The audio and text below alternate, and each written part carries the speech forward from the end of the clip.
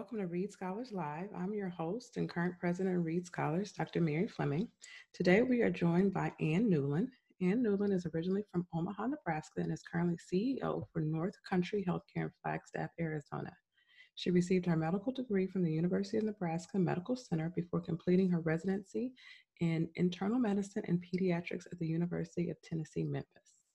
Before completing our fellowship in minority health policy and becoming a Reed Scholar, Dr. Newland spent 8 years at the Navajo Area Indian Area Services in Kayenta, Arizona.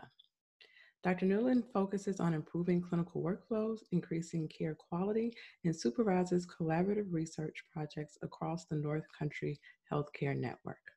Welcome today, Dr. Newland. Thanks so much for joining us today, Dr. Newland. How are you? Doing okay. A little tired today, but otherwise doing okay. Oh, I can imagine. So tell us a little bit about what you're doing now. What's your day-to-day look like in the last few months? Well, it's been pretty busy, as I'm sure it has been for everybody else in healthcare. And I'm not in a hospital situation. We're at a community health center, a multi-site community health center here in northern Arizona. And we've done everything from collaborate with county health departments to help set up drive-through testing. We've set up testing protocols at 3 of our 19 sites, basically trying to have one dedicated testing site per region. We've shifted a lot of our clinical operations so that now about 40% of our encounters are via telehealth rather than in person, although we still provide curbside visits and visits within our clinics. Yeah, the line I tell people is, you can't push pause on pregnancy. We've still got to see those mamas, and we've still got to see those babies. But how do we do that in the safest way possible for both our patients and for the staff? So there's been a lot of wrangling of PPE and protocol development, and it's been a very intense and interesting time. And I know you told me that you are still coming into the office every day and tried to make sure that you could continue to employ as many people as possible. And so being in a leadership position, I know that was probably an ongoing conversation at the beginning. Tell me more about that thought process and how that has played out over the past few months to weeks, or weeks to months rather. Yeah, no, thank you for that question. So we made a decision early on as a management team that we were not going to furlough anybody. We were not going to lay anybody off, that we had work for anyone that wanted to work. And we've done that in a combination of having some folks on our sites, because you can't take care of people without physically being there. And even for telehealth, for us to be able to bill for our telehealth encounters, the provider has to be at one of our clinics, at one of our operating sites. So that was something that had loosened up a bit due to COVID-19, that Arizona Medicaid access didn't require us to do point-to-point for telehealth. That is, a provider in one of our clinics connecting with a patient at another of our clinics. Now we can do telehealth to home, so the provider can be based in one of our clinics, but the patient could be at home or any place. You know, we are fortunate to be in a good cash position. Honestly, we're probably in our best cash position that we've been in 20 years. Part of that is from the payroll protection program, so we were able to get a loan through that. But because we're able to maintain clinical encounters and just be thoughtful about managing our clinical staff, I feel like we're in good shape to weather this. And in fact, at the beginning of May, we gave all of our staff a 3% bonus. Oh, wow. So in the past year, we'd had to hold off on raises and even cost of living adjustments because we had some overwhelming medical expenses. North Country is self-insured, and you know, once in a while, you're just going to get hammered with medical expenses, and that happened to us last year. But because we're coming out of that, and we had a good cash position, I felt like it was a good time for us to get some additional money in the hands of our team, and do it at a time when many of them need it the most. Exactly. And what I've told folks is we just need to underscore the community and community health center, that keeping people employed is one of the biggest contributions we can make, aside from health services. Because for many of our employees, they might now be the sole breadwinner for their family if a spouse or other family member has lost their job. And speaking of kind of, everything is different state to state, right? So we know the burden of disease is different in each state. The response to COVID-19 overall has been different in each state. So being in Arizona, tell us a little bit about the burden of disease there in the state and, the cities. And then of course you have, the Indian Health Services populations there as well. So can you tell us a little bit more about that? Sure. So, Arizona, it's hit the national news for the number of cases that have been going on in the Navajo reservation. And, this is very personal for me because I started my medical career on the Navajo Nation in a community called Kayenta. And that has become the epicenter of the COVID-19 epidemic on the Navajo Nation. So it started, they think it really started with a church gathering in a community called Chilchimbito. And that's about 27 miles away from Kayenta. The reservation is divided up into service units, and that's medical service units. So there's usually a hospital or a major clinic available serving that area. So I know Chilchimbito very well. And, my partner also does occupational therapy services in various schools on the reservation. So we have a lot of personal and professional connections in those communities. And between the two of us, we know 5 people who've died due to COVID-19. And, we're talking about a special education teacher, a school bus driver, a school PE teacher, a contract health worker. That's basically a payment system within IHS for services outside the reservation. And my former next door neighbor died secondary to COVID-19. She'd been the head of medical records and had retired. She was a breast cancer survivor. So these losses are felt very directly and acutely. I don't think people fully appreciate how devastated the communities up there are because of COVID-19. And there's a big difference in the way the cases are reported. Just last week, a big article hit the Arizona Republic about data of the Navajo Nation cases not getting reported within the state. So if you went to the state website and tried to look at cases by zip code, the zip codes on the Navajo Nation were grayed out. And I don't know the full reasons for that. I'm sure there's a story there, but I don't know what it is. But it kind of skews the way the data's been presented. And if you looked at a map of Arizona just by county, you would see that the bulk of the cases were in Maricopa County. That makes sense. It's where Phoenix is. Phoenix is the 5th largest city in the United States. It's not a surprise that they should have a very high number of cases. But if you look at the map a little differently and look at the counties by the cases per 100,000, the picture changes dramatically. And the concentration of cases are in Coconino County, Apache County, and Navajo County, up in the northeastern part of the state. And the bulk of the cases are concentrated in the tribal communities. If you dig a little deeper, these are communities that are communities of color, and communities where there's higher poverty rates. You know, most folks don't think about, when they think about Coconino County, they think about Flagstaff, which is a university town of about 70,000, 80,000. But it's also a community that incorporates parts of the Navajo and Hopi reservations. And about 27% of the population of Coconino County is Alaska Native or American Indian. In Navajo County, it's 45%.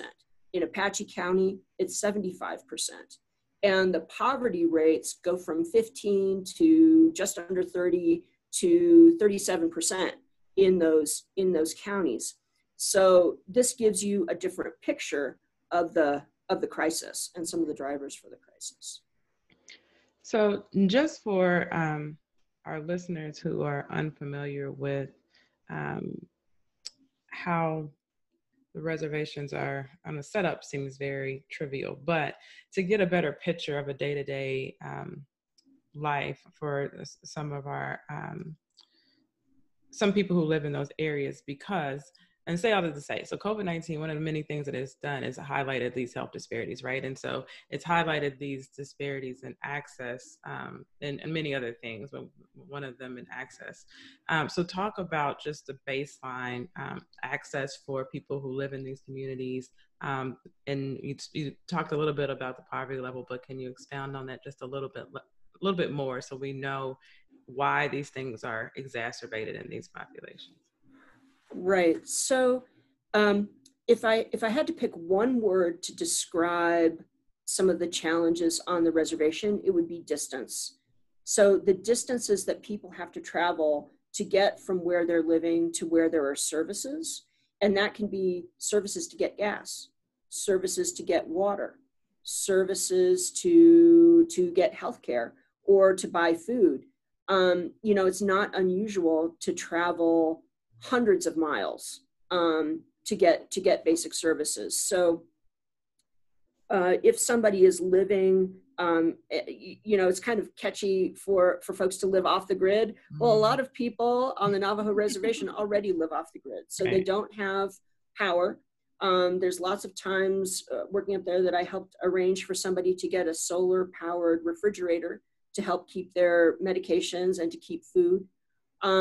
And a lot of folks don't have running water. They will often haul water. So that means they've got like a 600-gallon tank on the back of a pickup truck that you'll drive into a station and you'll fill up your water tank just like you'd fill up the gas tank on your car. And so they'll drive water home. And then sometimes people will have the hookups so that you can actually have running water in the house so that you can turn on a tap or you can flush a toilet, but not everybody does. Some people rely on outhouses and then are very careful in the way they use the water because it's such a precious resource to have potable water. You know, we operate a program, we operate the Ryan White HIV Part B program for Navajo Nation. And some of the team members helped create hand washing stations to deliver to folks that were basically made out of 5-gallon buckets, similar to what you'd have on a river trip. So, you know, Flagstaff, we're close to the Grand Canyon, close to the Colorado River, where people do a lot of adventuring, and you have to maintain good hand hygiene on those trips too.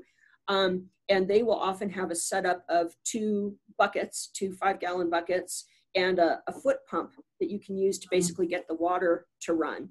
So if you're curious, I'll share some pictures with you, but they've set up those to distribute to families so that they've got something that's simple and reusable. Some folks have taken large detergent containers that have a little push button. They'd fill them with water and use those as a hand washing station. So then you're not reusing water. Right. Because a more traditional way to wash hands is, you know, just like we would have had back in the 1800s, you'd have a wash basin in a room, but then people tend to reuse the water until somebody checks it out and replaces it. And this is a way to help refresh the water. So those are a couple of examples. One of my former patients lives outside of a community called Denahozo, and I'm still in close touch with her daughter. We're friends now, not just doctor and patient.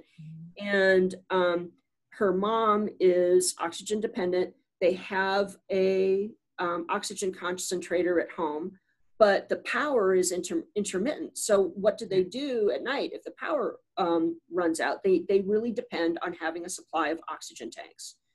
So the company that's supposed to deliver oxygen tanks to them decided during COVID-19 that they weren't going to deliver any oxygen tanks to the res. And that has meant that my friend is making 350-mile round trips to collect oxygen tanks for her mom. It would be a whole lot more efficient if the company were making around delivering and picking up tanks, kind of do a circuit, because she's not the only one who needs oxygen. Just one that personally came to my attention. But that's just an example of the type of inequity and the type of distances and challenges people face just to get basic needs met.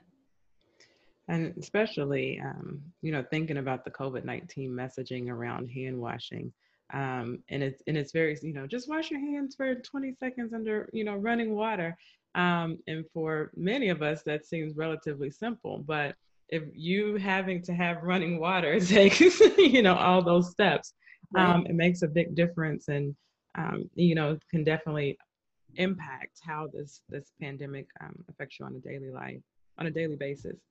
I wanted to switch gears just briefly to another vulnerable population that I know that you also work with closely, which is the homeless population, which has its own unique challenges in this situation. Can you tell us a little bit about what you do with that population there, and then some of the challenges that they have faced and you've been addressing over the past few weeks? Yes, so North Country, my company, has had a collaboration with Flagstaff Shelter Services for a number of years. We provide primary care services to people experiencing homelessness. We'll take our mobile unit, which is just a little Freightliner van, over to the shelter a couple days a week, and our pharmacy will deliver medications and do medication counseling. So as COVID-19 erupted, we were able to build on that collaboration. So about 6 weeks ago now, we helped identify the most medically vulnerable folks in the shelter population, and were able to transition them to a hotel here in town, basically to help them self-isolate more effectively, because we knew there was a higher chance they'd get exposed to COVID-19, but would be less able to withstand that. And then we stood up surveillance testing for the shelter population and the staff working at the shelter. And in our first wave of shelter testing, we diagnosed probably 40 cases of COVID-19. Mm-hmm. And we were able to collaborate with the county. The county has been operating a hotel to isolate folks who are COVID-19 positive and experiencing homelessness, maybe not sick enough to be in the hospital, but need to be isolated from the general population. So that was very helpful. And then Flag Shelter obtained agreements for another hotel to transition the rest of the shelter population into a moteling environment. And we did follow-up surveillance testing the next week, knowing that there would be more positives. And, right.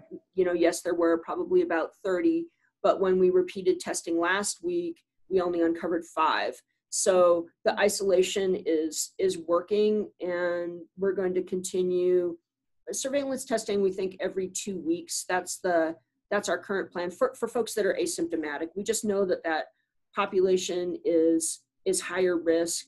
And it's been an opportunity to convene a conversation amongst our city manager, the county manager, leadership from the hospital, leadership from Flag Shelter, and from North Country, And just in a shout out to another Reed scholar, Dora Hughes, had an article in the April Health Affairs on funding for accountable communities for health. So I pitched the idea, well, what if we created a multi-sector partnership to help address housing? I mean, North Country and the shelter have worked on this for a long time, but now there's a lot more appetite in the community. Right. And because we've been able to collaborate effectively, I think we should seize it. And how can we create some more supportive housing for folks experiencing homelessness? I think I continue to say, the silver lining of COVID-19 is all of these innovations and partnerships that are developing out of necessity, and hopefully they will continue. And I also wanted to just comment that I think your the isolation, surveillance, and testing protocol that you put forth for the homeless population has some implications for the population at large. Any thoughts on reopening and what you've seen in that population and what we should do going forward? So in Arizona, we've had this thing called blitz testing just about every weekend in May. And the cynical part of me thinks that blitz testing has offered testing to the worried well. And it's been a way to reduce the case incidence of COVID-19. I think a lot of countries have used testing effectively. I'm not sure that the US is really set up to do that yet. But I do think that the social distancing has been helpful, and we can see that in a lot of communities. So I think there's still a need to be cautious, to be thoughtful about the social distancing that we use, and then be able to test robustly in higher risk populations. Like, I wouldn't suggest 2-week testing for folks in general. I just don't think it's very high yield. But for folks that for a variety of reasons are at higher risk, I think it can make sense. And just to close, it'll be interesting what happens over the next few months, because every week has been different. But for you as an individual, what has been your biggest struggle over the past couple months? And then tell us what you are optimistic about, or what do you hope we learn from this going to the other side? I would say the biggest struggle has been sort of being a sink for other people's emotions. I think a lot of people have been, understandably, very, very afraid, a little panicky. And I think as a leader, you have to have a perspective on crisis and think about what you can do. And as I look around, I see so many opportunities. I really do. And that's coupled with the personal knowledge of the devastation of this disease and just the tremendous loss to families. So, not everybody is feeling that.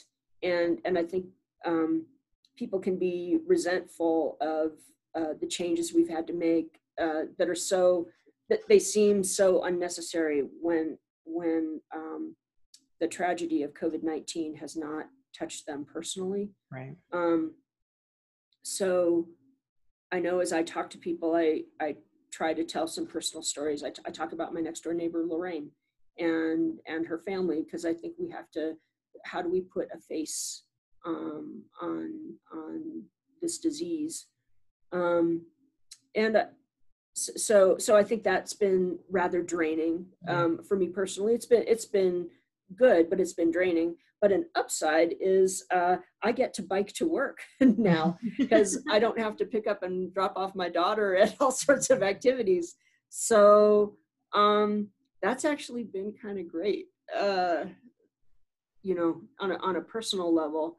And I do feel like there's been an opportunity in this crisis to see people who perform well and perform collaboratively, and it's opened some doors.